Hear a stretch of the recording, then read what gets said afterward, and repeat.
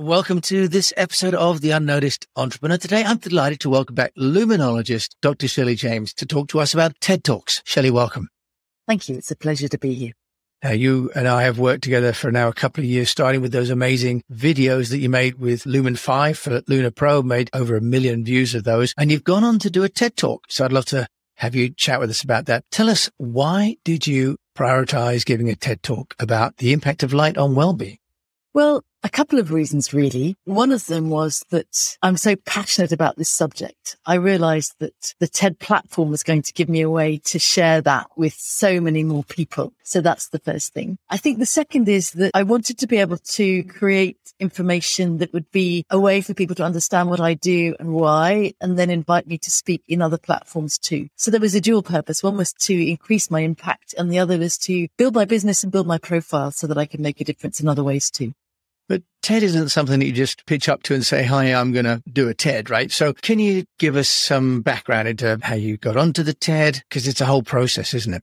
It certainly is. And I think if I'd known just what a long old road it is, I'm not sure if I would have started, although of course I would. There are lots of different franchise TED Talks, people who host what they call TEDx, which are the regional TEDs. So different organizations, different teams, mostly volunteers around the country and actually around the world, organize their own TED platforms, their own stages, and they organize a process of application, of selection, of preparation, of filming. And you can find out which TEDx teams are open for applications by searching online. I decided that I wanted to get some help to go through that process. So I actually signed up with, I think she's been a guest, the amazing Elaine Powell, who is a TEDx speaker and coach herself. So I signed up with a program to help me to learn how to apply, because you need to be really clear about your idea and know where to apply, and also just have some support through the process, because you might apply for many, many TED organizations and you might not get them. You might not even get one. So thanks to Elaine, I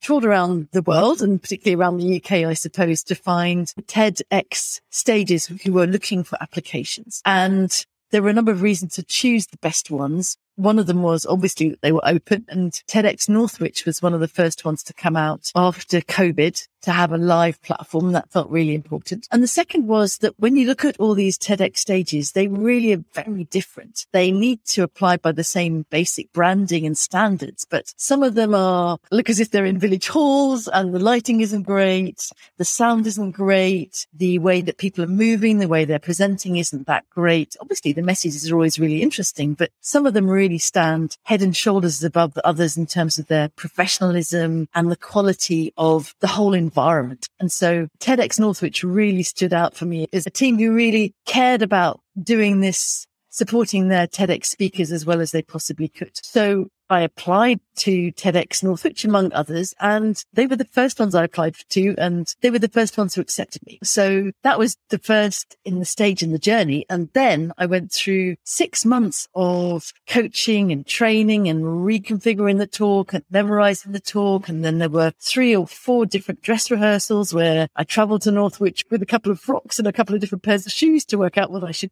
and practice breathing and trying to slow down, which I need to get better at. And the team there was a production team, there was a speaker coach, there was a lighting person. The whole thing was incredibly well organized and supported. So that was over. You had to memorize your talk. You also had to submit the talk in advance, word for word, because they were going to do due diligence. They were going to check every single fact. In fact, I mentioned my amazing nieces and my goddaughter in the talk, and they even needed to know who they were to make sure that I wasn't telling tales about people who either weren't willing to be approached or who actually didn't exist at all. So it was an amazingly rigorous process. And I was very glad to have chosen a team who was so incredibly professional and well organized and supportive. And part of that actually meant that the other people that they chose were remarkable as well. So I was lucky enough to be on stage with 8 other amazing speakers, all of them women, it turns out, because apparently we were just the best. So the whole process took months and hours and hours and hours and hours and hundreds of pounds in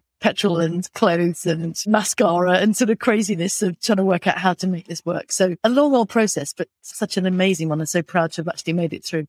So fantastic. A couple of things in there. One is, what role did Elaine play? And yes, she has been on the show. I'll put a link to the episode that she was on, but it sounds like you applied to the group in North, which is just south of Manchester here in the UK. Why did you need Elaine? Because if you got all the coaching from the TEDx people in Northwich, what role did Elaine play for you? So I met Elaine through another coaching program that I'd been on before. And Elaine's specialism is really helping people to articulate their idea. And in order for you to be considered to be a TED speaker, they need to know that you've got a really clear idea, that it's worth sharing, and that you're somebody who can formulate and structure an argument very clearly. And so the first thing I did was through a group program with Elaine. It was over, I think it was 8 weeks or 12 weeks. We went through a process of learning how to say what we want to say, and then even doing some improvisation exercises, how to speak, how to pause, how to engage with the audience. So that process was already really powerful as a teacher, as a speaking training program. So that was the first thing that she did, was to bring us to become speakers who had an idea to share and knew what that was. And then the second point was that we would download the forms to apply, and Elaine would very generously review those with us to make sure that each one we applied to was receiving the best possible version of our talk and our presentation, so that we would stand out from the crowd when they got their inboxes full of applications. Okay, wonderful. Now, you mentioned about standing out. Can you give us an idea? Do you have any idea of how many people apply to do a TEDx talk? I think hundreds do. My understanding is that there was certainly a big old inbox to the TEDx Northwich. Certainly the good ones get lots and lots of applications. So hundreds and thousands really across the UK and across the world. That doesn't mean to say that your idea isn't one worth sharing. It isn't one worth framing in your own particular way. And I guess that's where I would encourage people to be part of a speaker program, because mostly I didn't know anybody else who'd ever done it or who was doing it. And so it's a bit daunting. You feel, who am I to even try and do this? So having somebody who's done it, who keeps on cheering you on, and alongside other people, I had an amazing buddy as well who would check in every week and practice stuff with each other. So just having a running partner when you know that you are in a huge kind of sea, awash with people trying to pitch this stuff, really makes a massive difference. Yeah, so I guess like going into any sort of competition, having a coach and a system really helps you to refine your performances. And then, Shelley, the TED stands for Technology, Entertainment and Design. How does luminology, the study of light, fit into that? And when you give a TED talk, do you need to have a talk that has a little bit of technology, a little bit of entertainment, a little bit of design, or can you go off on your own path? No, actually, it doesn't. I mean, what was really interesting was that the other talks, if you look online to other TEDx talks, they aren't necessarily about technology. The core is that it's an idea worth sharing. And so one of them was about racial equality or racial bias. One of them was about a project that a woman started through lockdown through her own despair to plant trees. Another one was about a lady who had cancer and who had lost her eyelashes and developed an artificial eyelashes for people who've lost their eyelashes. So another one was about growing your confidence. So, but they were all different. The main thing was that it was an idea that somebody else could learn something from to perhaps improve their lives too. So I happened to be talking about lighting technology, but that really wasn't the reason why they chose what I had to say, I believe. Okay. And then what about the impact that it's going to have on your business? Because some of those talks you mentioned were not, if you like, corporate, or there were people talking about ideas worth sharing. But have you done this, for your personal branding or to help the business? And what's been the impact on you? The impact's been huge. So the reasons that I did it really were to help me to share my message more widely, and also to build my own confidence and to be clear about what I had to say and share that, and have other people invite me to do that in other settings. So since the TED Talk, I've been invited, I've got some paid speaking engagements with a number of organizations, which is very exciting. And I'm using some of the skills and confidence that I developed through the TEDx process to do that. I think the other thing is that it's something that shows your commitment and your passion and your determination to go above and beyond. And so my existing clients are reaching out and saying, oh, that was interesting. Can you come and it's an excuse to speak to somebody. Alongside that, what I've been doing is formulating or encapsulating what I've spoken about in a book, in an ebook. And so it's beginning to build a platform or an offer around a set of ideas and different formats for delivering those ideas that I'm going to be able to use as a funnel into other kinds of activities in a course and a whole range of different ways of leveraging content. Okay. So it really helps you to define and distill the message that you've got around light, the impact of light, and then repurpose that content. Now, the process with TED is you do a presentation in front of an audience, in this case in Northwich, south of Manchester. What about the video coming to the broader audience, Shelley? Because I think those of us that were not there have not seen it yet. How long does it take to actually become published? Well, it's a bit of a strange time of suspense because you go through the high, there were 100 people in the audience. And in fact, it was a much bigger theatre, but due to COVID, the numbers were restricted, but it was an enthusiastic and passionate audience, which was wonderful. And those who have spoken via Zoom know just what a difference it makes when you actually have people leaning in and breathing and clapping and sighing and all the things that happen in a full room of people. Then the video is taken and edited. And that's why working with the team who were so professional that the final result, the final edited video of beautiful quality with good sound. And all of the facts that I gave have been checked to make sure that they're correct. And then that whole package, the checked, edited, fine-tuned package goes to TED in the States, to Big TED, and they check that before they release that. And so we don't know when that's going to be. And in fact, if they find an error or decide that the quality isn't sufficient, they could still decide even now not to publish it. So I can say I've been on a TED stage, but I can't yet say I'm a TEDx speaker until it's formally approved and released, which could be any day now. It could be in a couple of weeks, and I just don't know. And the team at TEDx are in touch to say they can't tell me yet, but they've got their ears to the ground too. Okay. Now, you're getting a lot of content and a lot of help from the people at TEDx, the organizers. How much does it cost you to do that? Because they're actually producing a little television program, aren't you, with them?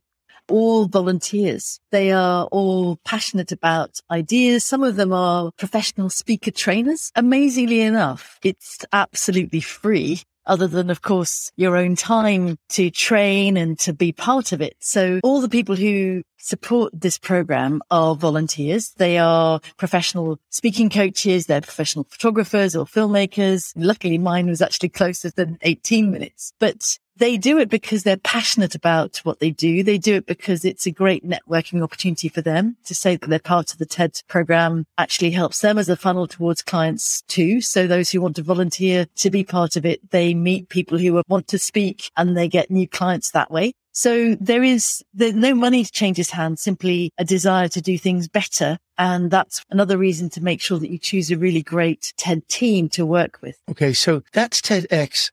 How do you get onto the TED stage? That's the big one, isn't it, really? You're right. So that's Big Brother TED in the States. And my understanding is that the mini TEDs, the TEDx's that I was on, are submitted to Big TED for them to review, to check the content, the quality. And some of them are chosen by Big TED as ideas which deserve to be on the even bigger stage. And so then my understanding is that you're invited to apply, or you're selected to maybe even go to the States to do the next level of TED speaking. Well, okay, let's hope that works out for you. And if there's one key takeaway, Shelley, from taking the challenge of doing a TEDx, what would that be? What would be the one takeaway for you? I think the one takeaway would be to go for it. I think as any big thing that you might do in your life, whether it be a marathon or getting married or doing anything, there is a lot to be said for the process of doing something that you didn't even think was possible before you started. Just that fact and the journey is already something which will stand you in good stead for many other challenges that you might take. And how you do one thing is how you do everything. And knowing that you can achieve that gives you some confidence in other areas of your life too. So I would say if you're in any doubt, go for it, because you never know what it will lead to. Great. And get the coaching. And as an entrepreneur with something to share, a vision to share, which is why you started the business, the TEDx platform could be a great way both to distill the message and then to share the message. So Dr. Shelley James, thank you so much for joining us today on The Unnoticed. Thank you very much indeed. It was a pleasure. So you've been listening to Dr. Shelley James, world-renowned luminologist, and yes, my sister, tell you about how she's got on the TEDx stage and also sharing with you how you can do the same. And I'll put the links to Elaine and the TEDx in the show notes. Thank you for joining me, Jim James, on this episode of The Unnoticed Entrepreneur.